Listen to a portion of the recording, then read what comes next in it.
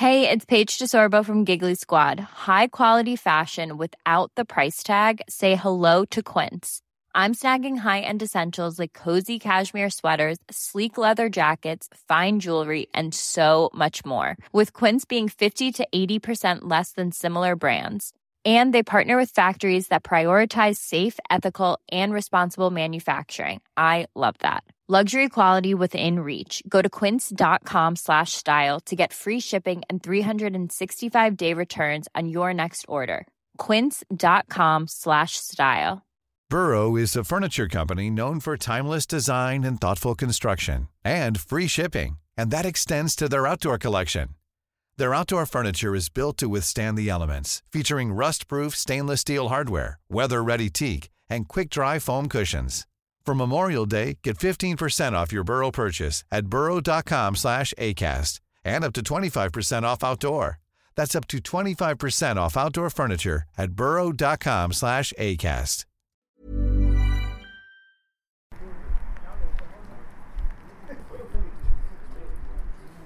Okay, lads, pay attention.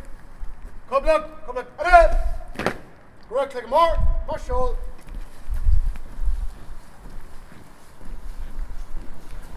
Just to see. Every morning here in the unit we would have a morning parade on the square where all people present would be located. Come look. Start. Hey, Hawker, stand easy. And so it's called a check parade. So at the end of it we have a tally of the number of personnel who are present, and also gives an opportunity for the non-commissioned officers to inspect the troops. And the type of thing they're looking for is to make sure that people are dressed correctly. Right, click more shoulder.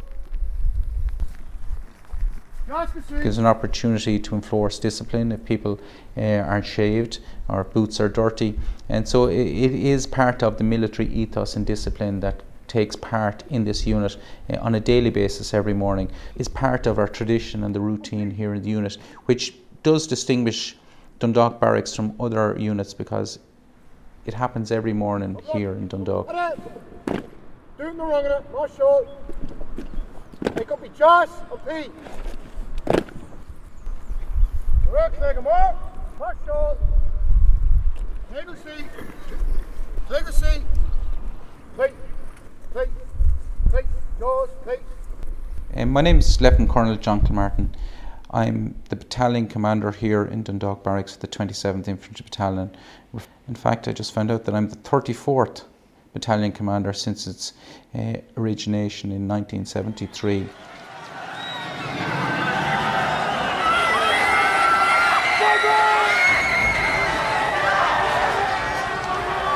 In the 1970s we had an ongoing problem in Northern Ireland with severe civil disturbances.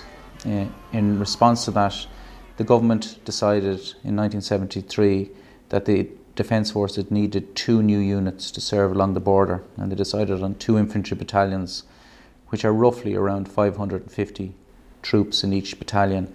One of these was to operate in the west, in the area of Donegal, and the other was to operate in the east, and that was the 27th Battalion. And the location that was chosen for the 27th Battalion would be its headquarters in Dundalk. Well, before the barracks was born, the site was occupied by others. In 1737, Lord Limerick was involved in establishing the manufacture of cambric. Cambric is a fine linen. In 1798, Lord Roden's Yeomanry occupied the site. A military presence was maintained there following the suppression of the 1798 Rising. The first army unit to arrive was the 6th Dragoon Guards, and that was in 1800.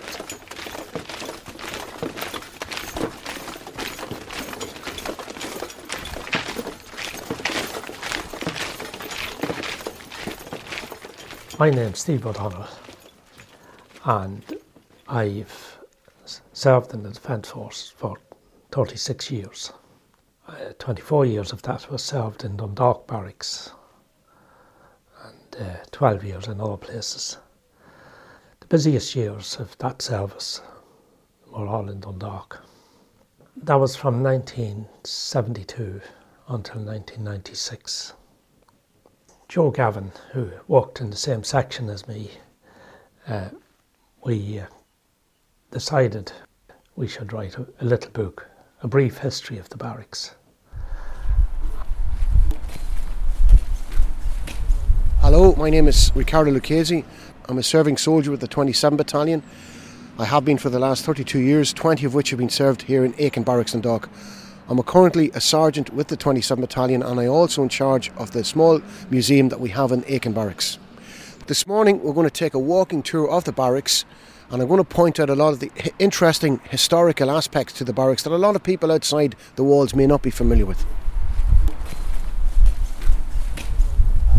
Where we're standing now, Sarah, is at the inner gate, called it the barrack gate, and if you and I are looking now towards the town centre, which is to the west of the barracks, and then the gate that we use now is to the east. Now the barrack gate we're on has been in operation really since the times of the cambric factory, but certainly by the British Army since 1798 until 1980. Those gates were in operation. Now in 1800 the regular British Army came in through these gates here, and they left in 1921. And remember, Sarah, as well, that we're exactly 1 mile from the town centre from where we are. And the idea of the British putting the barracks here was that they could garrison the town, and also in the time of civil unrest, they had easy access to the centre of town. The main gate is the main access and exit from the barracks. And that's what those gates were. But those gates can tell a great story of the history of Aiken Barracks, and in fact, the history of Dundalk itself. In 1825, there was a building programme began. Many of the old buildings were demolished, and in their place, more buildings sprung up. It was the intention at the time to accommodate a cavalry unit. The buildings that come to mind would be the 4 accommodation blocks on the east and west side of the barrack square, the horse stables on the south of the square, and the riding school on the southwest with a forage yard. Now the riding school at the moment is the gymnasium. By 1868 the barracks was capable of accommodating 51 officers and non-commissioned officers, and 462 single privates, 40 married men with spouses, and stabling for 400 horses. So we've brought you down, and remember we're still within the confines of the barracks, and we can see the barracks covers about 10 acres, but every part of the barracks is used for something. Now we're going into the areas of the barracks that really dealt with the horses, cavalry, horses, and then subsequently artillery. Horses became very, very important. The buildings we were looking at, the red brick building, which is under reconstruction again now, was your original regimental workshops for the horses, with the horseshoes, the smiths, the farriers would have been here. And in fact, in the roof now that's been repaired, you could still see where the anvil, where the chimney would have been for the anvil. And inside that building, you can still see the support where the anvils used to be. You can imagine back now the blacksmith with the leather cape on him, banging away at the horseshoes. The building, this substantial building here we're looking at, this fantastic building, was the original riding school. It's now a locker room for our soldiers. But this building was constructed in the 1820s, a fantastic building. And we used it as drill shell up until modern history. From the 60s right until 1980, the General Electric Company used this as a storeroom with access from Hyde Park just over the wall. But we've claimed it back. Now when we go into this building, Sarah, you can see the original beams on it, on the roof, and you can notice as well that the walls are curved inwards. Now I don't know enough about horse riding, but my understanding is that when you're learning to ride a horse, that a horse can't throw you against the wall if the walls are curved. Now the floor would have been made of sand and sawdust. But it's a fantastic building, and it's still in use. Sarah, I've brought you in now to the original riding school of the barracks, which is now a locker room. It's a fantastic building. It's about 40 foot in height, and you can see the beams going across it, the original oak beams that were on it. Now, I'll draw your attention to the walls, Sarah. You can just see the curve coming down. A horse couldn't throw you into the corner. And that's, you can still, the curve is quite noticeable here. Now through the windows there, that's straight onto Hyde Park. And part of the preservation of the barracks is that we had to put the original windows onto it. But it's great to see this building still in use. And Sarah, I'll draw your attention to the 2 small holes in the wall above. They are actually portholes for rifles. That in the event of the barracks being attacked in the British Army time, and even the Irish Army time, a soldier would stand up there and be able to look out and point a rifle out that direction. and that would have covered off the area towards the main gate at the back of Barrack Street in Hyde Park.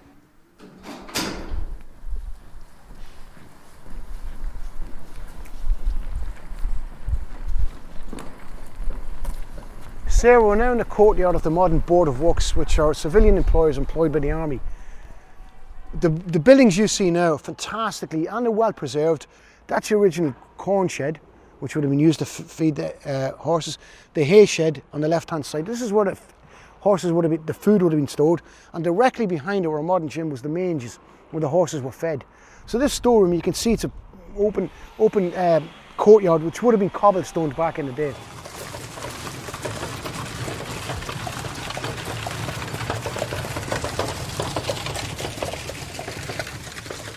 The numbers of the troops at the time, and we revert back to the two wonderful books by Harold O'Sullivan, Steve O'Donnell and Joe Gavin. They tell us the numbers of the troops at the time. At one stage, there were nearly 1,100 soldiers here in training, but generally there would have been in between 400 and 700 soldiers. Remember, and there's horses with them as well. That's quite an awful lot of people, quite an awful lot of horses, and the horses had to be fed. So there was an awful lot of commerce going on with the local town, the buying of horses, the buying of hay, the buying of foodstuffs for the horses as well as the soldiers. But I suspect maybe the horses might have been treated a wee bit better than the soldiers were at the time. But these buildings are the hay sheds, and you can see they would have been open. The hay would have been just left there so the rain couldn't get at it. And this is the corn shed. And they're still wonderful buildings, still preserved. We're now down at the Barrack football pitch, which is a fantastic piece of area within the barracks.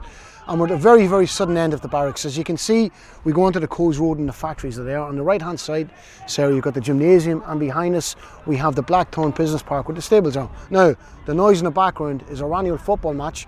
The battalion is broken into 4 companies. Headquarter Company, A Company, B Company, and Gormitown, and Support Company. Now, the teams you have playing here in orange, playing from our right to left, our Headquarter Company were made up the clerks, the drivers, the cooks, against B Company who come from Gormitown. Now, traditionally, Headquarter Company are a wee bit older, a wee bit maturer than the guys, but Headquarter Company are now 3-1 ahead. Now, this is very competitive. There's a very high standard of fitness, as you know, within the Defence Force and the 27th Battalion Battalion, and there are some good football players here. The football pitch is a great asset to us, and it's used quite a lot. The football pitch originates originally the drill field for the artillery and the cavalry, where they would have drilled their soldiers. And there's B Company just scored. That's a 3-2 now. If we turn around, Sarah, and face north, you can see the old stone wall leading, and right behind the wall is the original stables of the barracks. Now, why would you think there was a wall between the drill field and the other wall? Because the drill field would have been outside the barracks, still with another wall on it. But this is the original stables of the barracks. Now, when you go in, you can see exactly where the stables were laid out and how accessible they were for the soldiers. And the first 2 stables, which are still in use today but not as stables, would have been for the officers, where their horses were kept, and the troopers then would have had their stables on down. Now, everything was kept there, and the horses were treated very, very well. There would have been a full-time staff to look after them.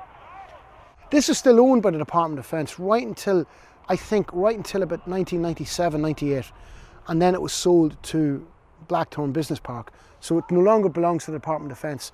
And also there's a wonderful clock tower in the middle, which is very much part of the Victorian style of British Army barracks.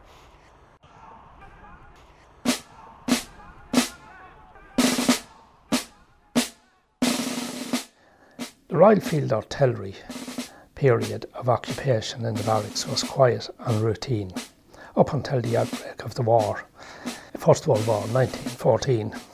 In March 1914, 457 officers and NCOs and men of the Cornwall Infantry arrived in the barracks from Dublin. So with the artillery already in the barracks, the place must have been overflowing, with a grand total of almost 1,000 within its walls. At this time, the barracks was being used as a training centre for units going abroad. From what I know about it, there didn't seem to be anything dramatic happening in the barracks during that period. It seems the barracks continued as a transit point for soldiers going abroad to the theatre of war, coming from counties throughout Ireland and going on to Belfast. When the War of Independence commenced, personnel in the barracks were kept busy.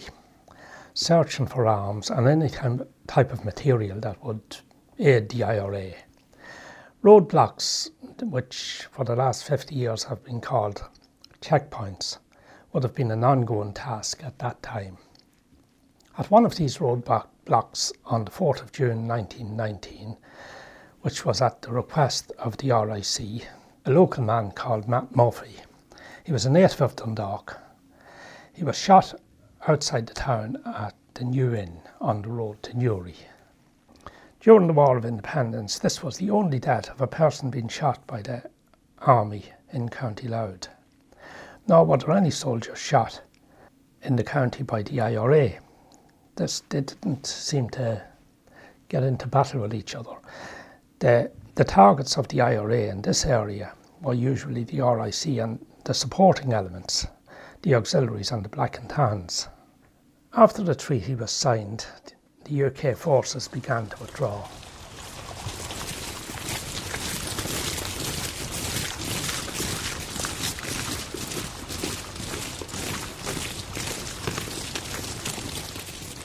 The army left Dundalk Barracks on the 13th of April 1922, and an hour later Frank Aiken and the 4th Northern Division entered and took possession. Frank Aiken, as you know, is very, very important to us here in Aiken Barracks. The barracks, of course, is named after him, because Frank Aiken was the leader of the 4th Northern Division, or the contingent of the 50 soldiers from the 4th Northern Division that took over the barracks when the British evacuated back in April 1922. Frank Aiken was arrested from the barracks here by troops from the 5th Northern Division, and in his own words, with 2 Thompson submachine guns under my nose. So Frank Aiken then was incarcerated in the local jail, which is now our Garda station. Then in July of that year, he was blown out of it, the famous hole in the side of the wall. And in August of that year, he attacked the barracks here in Dundalk, and he blew part of the barracks up.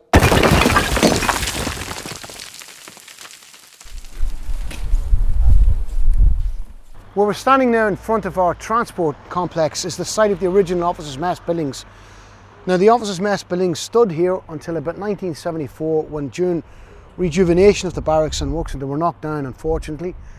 The Officers' Mess buildings were attacked by Frank Aiken when he attacked the barracks in August of 1922. And the reason he went after the Officers' Mess, obviously go after the officers, you're going after the leaders, and he attacked down. Now, it was a beautiful 3-storey building built over a cellar, with an adjoining billiard room and an adjoining accommodation block. What we can see, we can still see that the buildings in the back would have been the carriage sheds for the senior officers. Both buildings here at the gate as well. Now behind that, what was known then as the CO's garden, it's where we believe Jimmy Mealy and Thomas Lennon were executed. And shall we go forward to it? James Mealy and Thomas Lennon were 2 young men that were executed during the Civil War in January 1923 in the barracks here, and it's a very, very dark period of Irish history. Now, the 2 guys were caught with a pistol and 6 rounds of ammunition by a military checkpoint. They were travelling in a car in the Dowdall's Hill area of Dundalk. They were arrested on the spot and they were taken into the military barracks at the time. Remember martial law because of the Civil War. And they were charged with having weapons and ammunition in possession. They were court-martialed and found guilty and sentenced to death. Very draconian, but it was the times we were living at the time. They were executed the following morning at 6 a.m. in the barracks, in the Dundalk military barracks.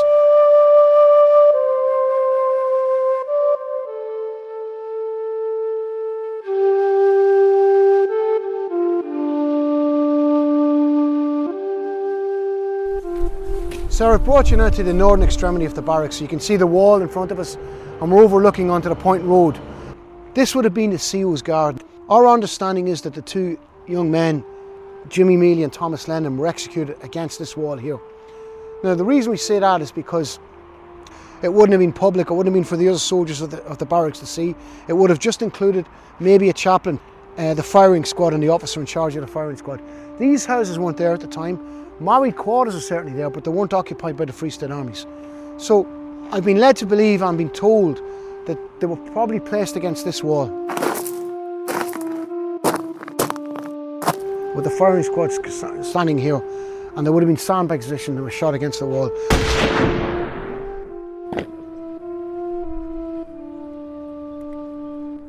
Now the reason we think that as well, and they weren't executed down towards the football pitch, is because They were probably not executed with the open graze line beside them. That's maybe not, I'm not sure, but this is what we believe where they were executed. We're moving down towards the southern end of the barracks now and onto our modern football pitch and our modern gym. Now, my understanding is that when Thomas Lennon and James Melia were executed, they were buried in this particular area where we are now. And the reason they were buried is because obviously the Times, they didn't want the IRA to make a shrine out of their grave. But in 1926 they were reinterred and they were buried in Dowdall's Hill on the site which is now the Republican plot. But this is where we believe they were originally buried after they were executed. We understand that Lennon and Melia were executed here in the barracks. There was also a young gentleman called Joseph Ferguson who was executed at the same time, but we think he was executed in the county jail, which also was garrisoned by the Free State Army at the time. Lennon and Melia, there was a street in Dundalk named after Lennon and Melia Terrace just at Lisdoo, and a lot of local people don't know the history of Jimmy Melia and Thomas Lennon. They don't know who they were. They know Lennon and Melia Terrace, but when they ask what was it named after, we don't know. And it's part of the history that's right alive in Aiken Barracks today. Well, after the Civil War, the barracks continued to be occupied until 1928. It then became vacant and there was a civilian caretaker there for the next 6 years.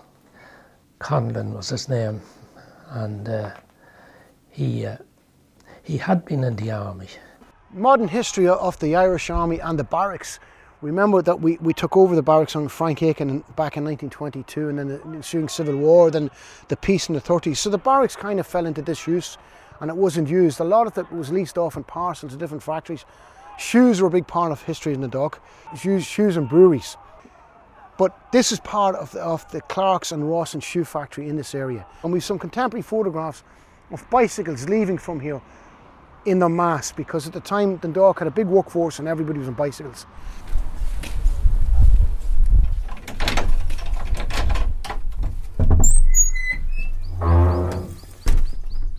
Sarah, what I've brought you into now is the original jail of the barracks. Now, each barracks or military establishment would have had a correctional facility.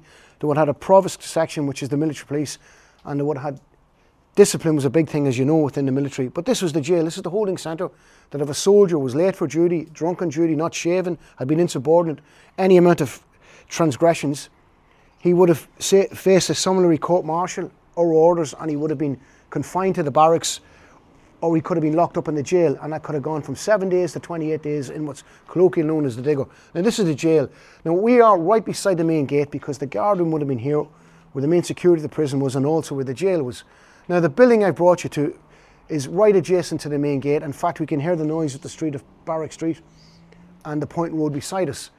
Now, the walls are very impressive, old limestone walls, and they reach maybe 12, 15 foot above us. The roof is now gone off them, we can still see the barred windows. On the left-hand side, Sarah, you can see where the actual 3 cells were, and we can still see the cell doors. Now, they're pretty impressive. They've been whitewashed over the years because these have been used. After the British left, we've been using them for different storerooms. You can see it says danger there because at one stage they put batteries for radio cars and for radios in this building. Now, if you look even closer, you can see some of the old graffiti, and on the back of these doors, there is graffiti from guys who were locked up, which is quite interesting. It's a good read. Again, another great link to the history of the barracks. But it's a fascinating part of the barracks. This would have been their exercise yard. Depending on the crime and depending on the punishment, they would have been sent around the barracks to do menial jobs, clean the toilets, clean the horses, or they would have just done their time here.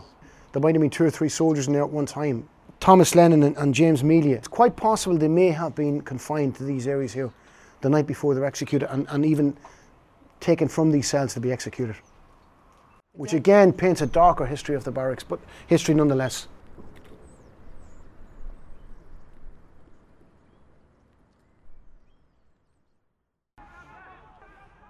Well, during World War II, the task seemed to be holding the line in the event of an invasion by land or sea.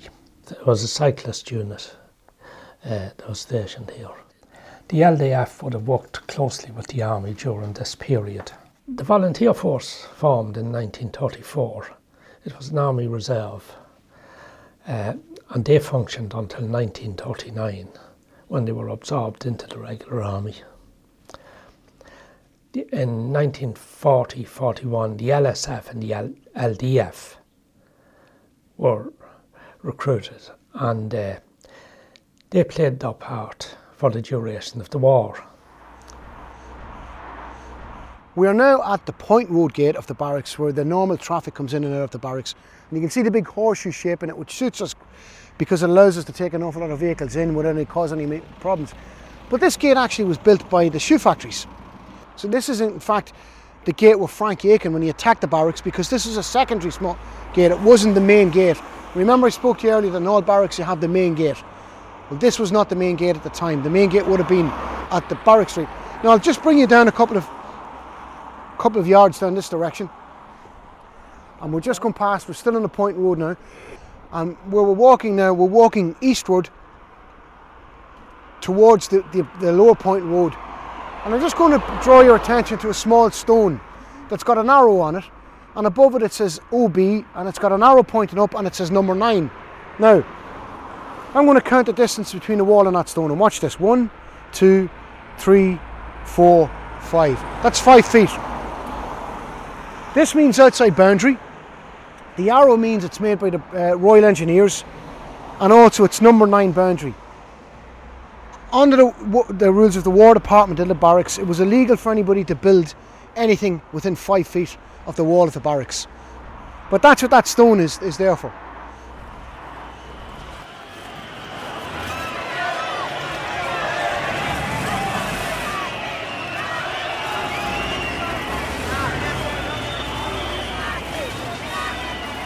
Well, when the trouble erupted in the north of the border in 1969, the barracks was occupied again by full-time soldiers who arrived from Dublin and the Curragh.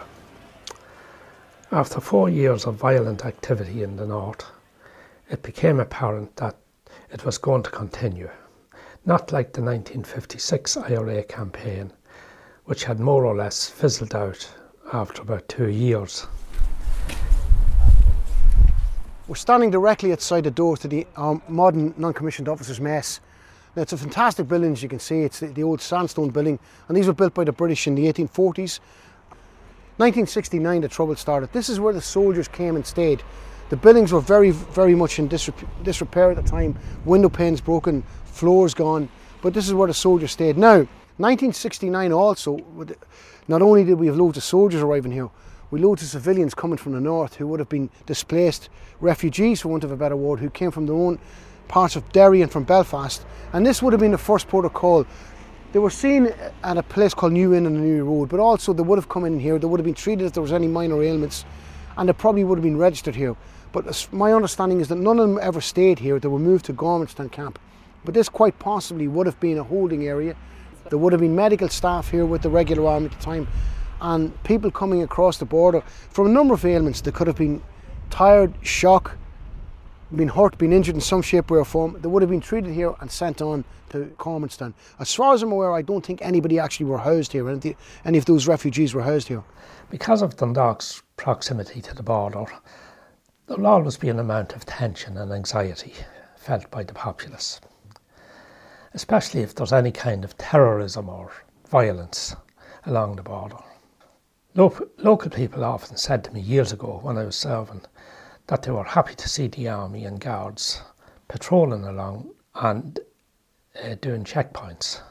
There was a survey done, and it was done in 1983, and it was over a period of 8 years from 1975 to 1983, and it related strictly to the 27 battalions' duties, checkpoints.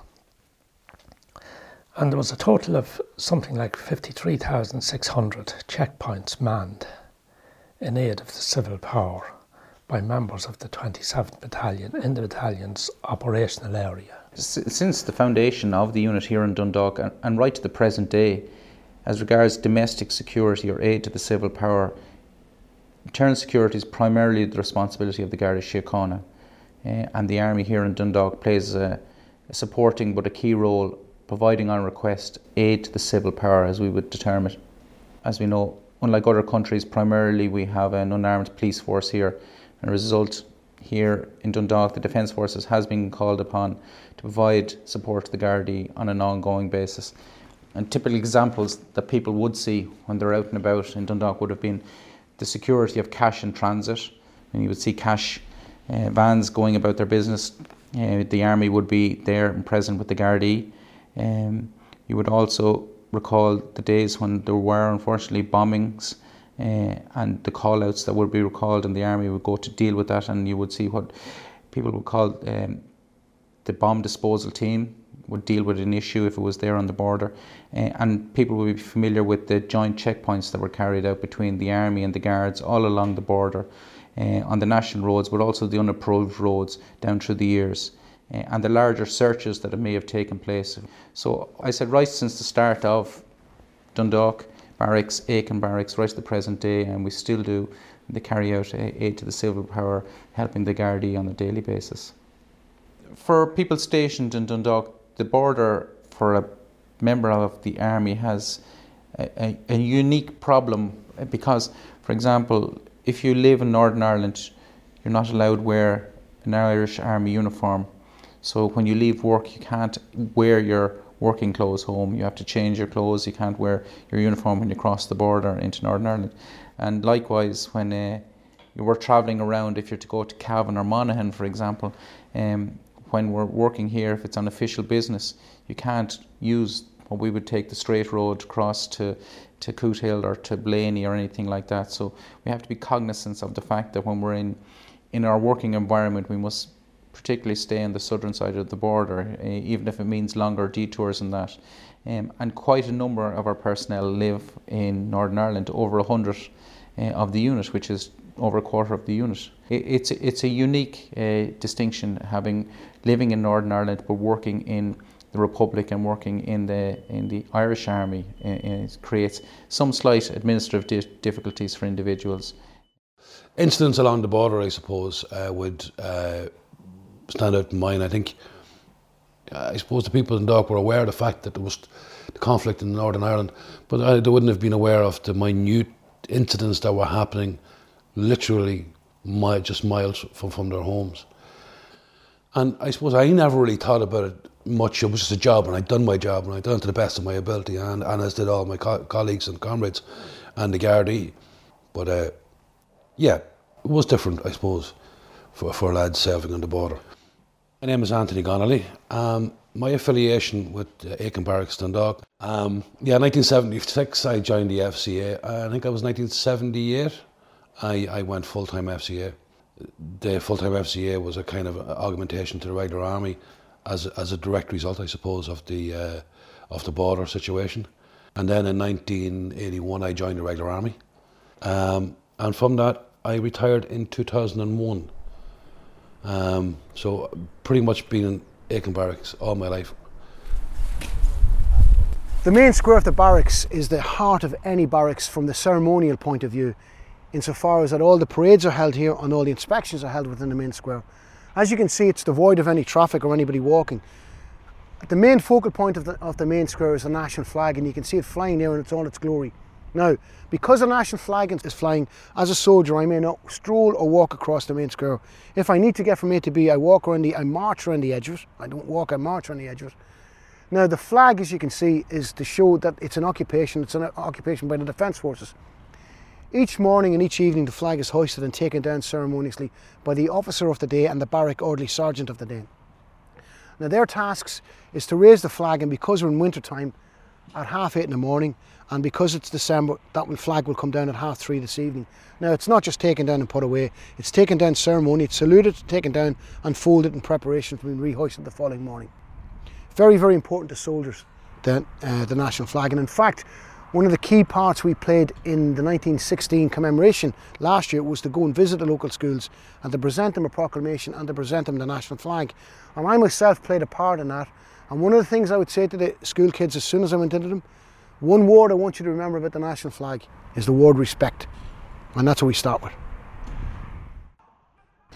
So currently the 27th Infantry Battalion, as we know it, has around 440 personnel in it. The battalion, its headquarters is based in Dundalk in Aiken Barracks, and in addition in Dundalk then you would have what we would call the headquarter company. the A Company and Support Company here in Dundalk, and they're what known as PDF, which is a term for Permanent Defence Forces.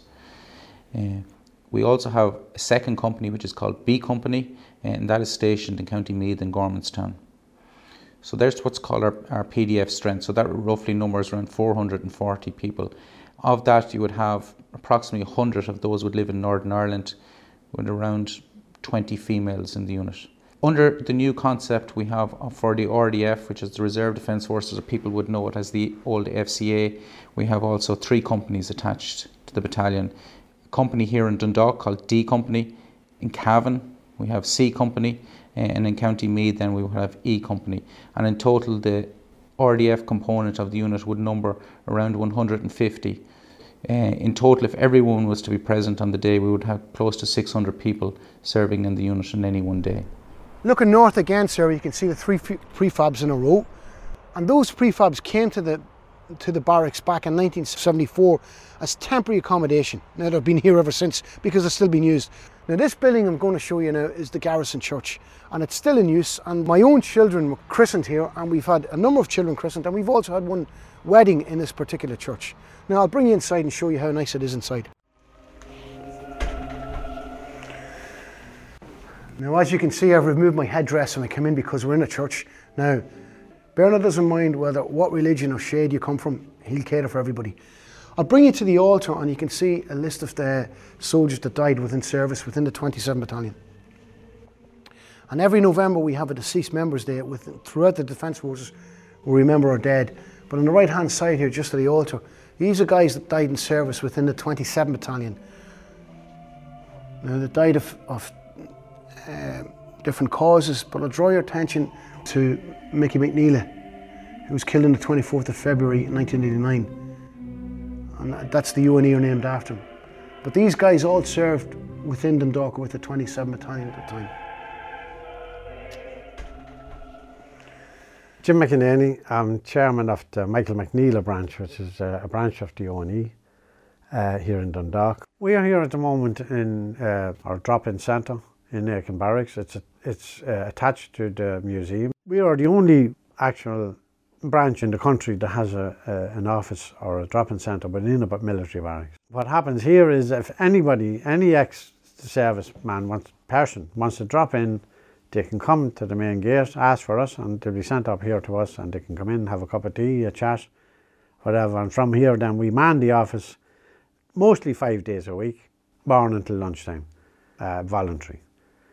Now the reason it's called Michael McNeela is Michael McNeela was a young soldier in the 27 Battalion who served in Lebanon, and in 1989 he was shot dead in Lebanon.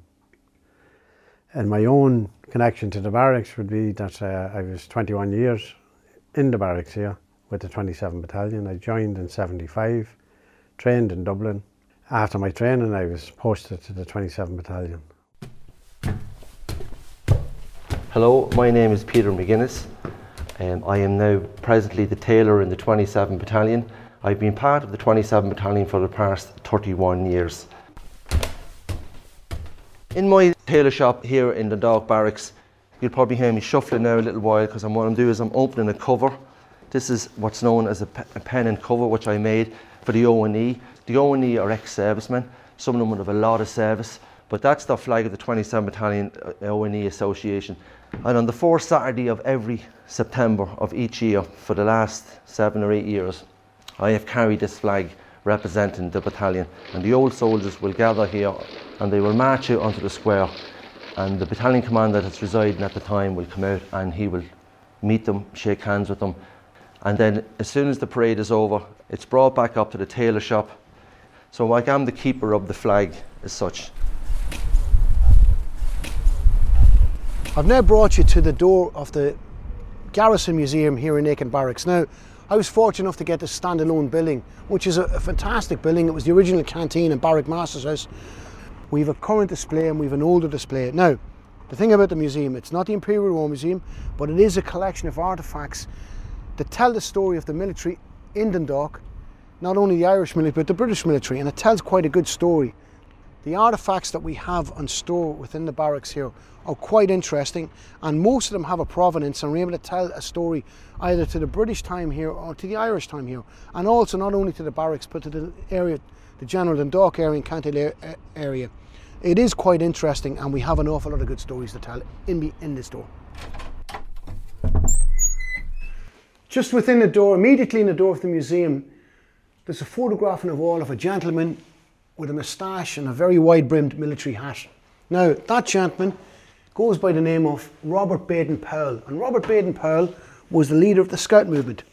Now, he served here as an officer with the British Army between 1894 and 1895.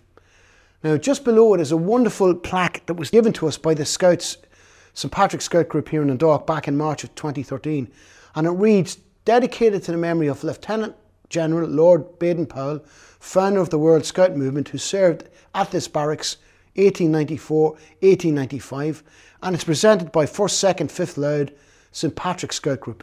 Isn't that wonderful? And it's a wonderful connection to the history both of the Scouts and of the military in Dundalk.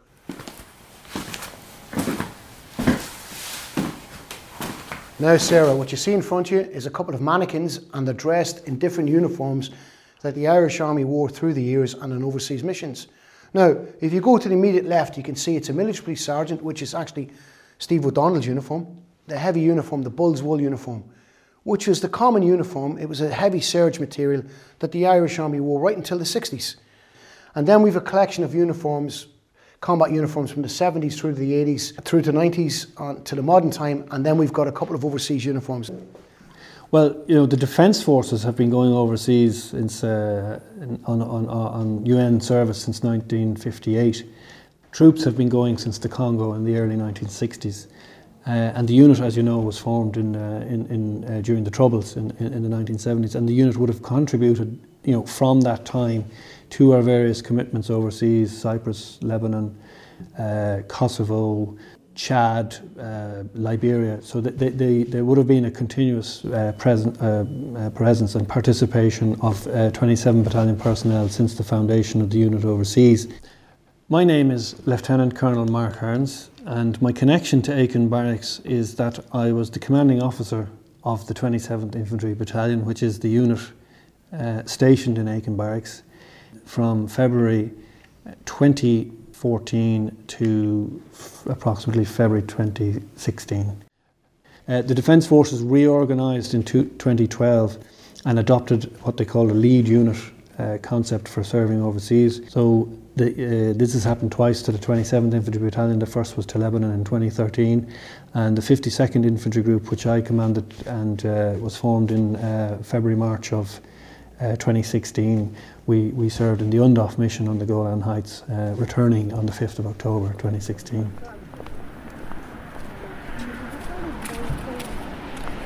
You know, our soldiers, when they're off duty, go out into the streets of Dundalk or home into the estates in Dundalk, and a lot of people don't realise that they have returned from a mission such as UNDOF on the occupied Golan Heights in a very, very challenging environment, working in very difficult conditions, often dangerous, with taking a lot of risk.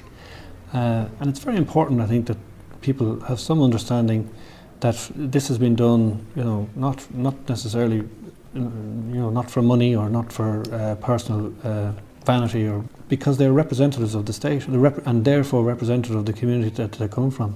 So they're embarking on this really important work, peacekeeping, in accordance with our national government policy and supporting the UN in these areas. And that's why I think it's very important for people to think about that and understand the important work being done on their behalf. We are now in the Garrison Museum here in Aiken Barracks. It's a small museum, but it's very, very well appointed. I brought you to the old switchboard that was still in use in the barracks right until about 1989, 1990. Now, it's a fantastic piece. It's got everything to tie telephones both in and out of Dundalk. Now, you hold your modern iPhone up to this and you'd see there's a big difference, isn't there? Partially because this is about 160 times bigger. Now, do you remember this sound? And I wonder many of you young people would understand what this sound is.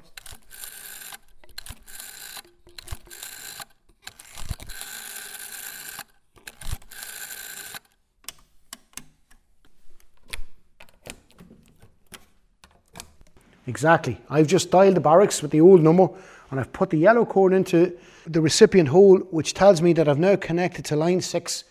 Back in the day, it would have brought me into the officers' mess.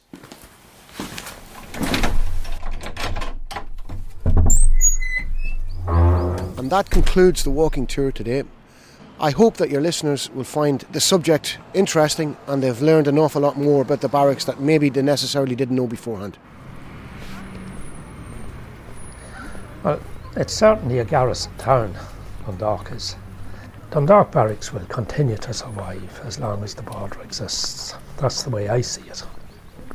I'd like to think in 10 years that Aiken Barracks will still be here, and I believe it will be. It hopefully will have still roughly the same number of people employed in it who contribute to the local economy. So if we've just under 500 people here who live and work and bank and shop in Dundalk, I'd like to think that that's still here. We'll continue to support what is required from the Army here in Dundalk. You know, we contribute a lot as regards involvement with the local community, charities, sporting clubs. We play a large role in that, and it's one that we're always proud to do. And when we look then at the role that the Army requires from Dundalk Barracks, aid to the civil power will still exist, aid to the civil authority will still exist, you know, in regards to, unfortunately, the things that do happen in bad weather events and like that, but also the provision of troops. I don't know what missions will be here in 10 years' time, but I will imagine that the Defence Forces will require troops to serve overseas. And Aiken Barracks will continue to provide those troops to train and prepare them to carry out the tasks that they're required to fulfil when they go on demanding missions overseas. So in 10 years' time, yes, Dundalk will still be here. It will continue to function, be part of the local community, but also be in a position to assist the Defence Forces and the government in whatever roles it's required to do, both here and abroad.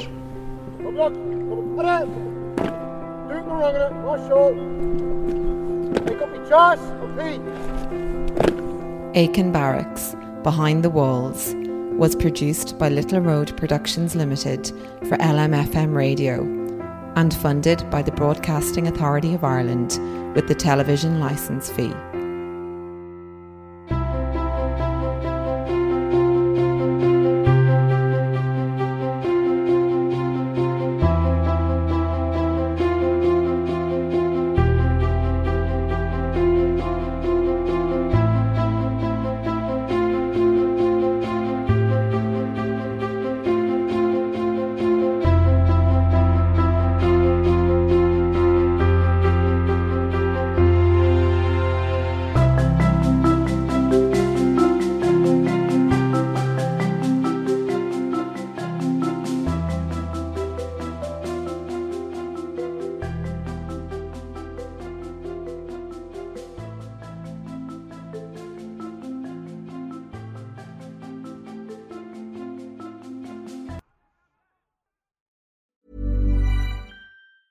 Hi, I'm Daniel, founder of Pretty Litter. Did you know cats tend to hide symptoms of sickness and pain? I learned this the hard way after losing my cat, Gingy. So I created Pretty Litter, a health monitoring litter that helps detect early signs of illness by changing colors, saving you money and potentially your cat's life. Pretty Litter is veterinarian developed, and it's the easiest way to keep tabs on your fur baby's health right at home. Go to prettylitter.com and use code ACAST for 20% off your first order and a free cat toy. Terms and conditions apply. See site for details. Planning for your next trip? Elevate your travel style with Quince. Quince has all the jet-setting essentials you'll want for your next getaway, like European linen, premium luggage options, buttery soft Italian leather bags, and so much more. And is all priced at 50 to 80% less than similar brands. Plus, Quince only works with factories that use safe and ethical manufacturing practices. Pack your bags with high-quality essentials you'll be wearing for vacations to come with Quince. Go to quince.com/pack for free shipping and 365-day returns.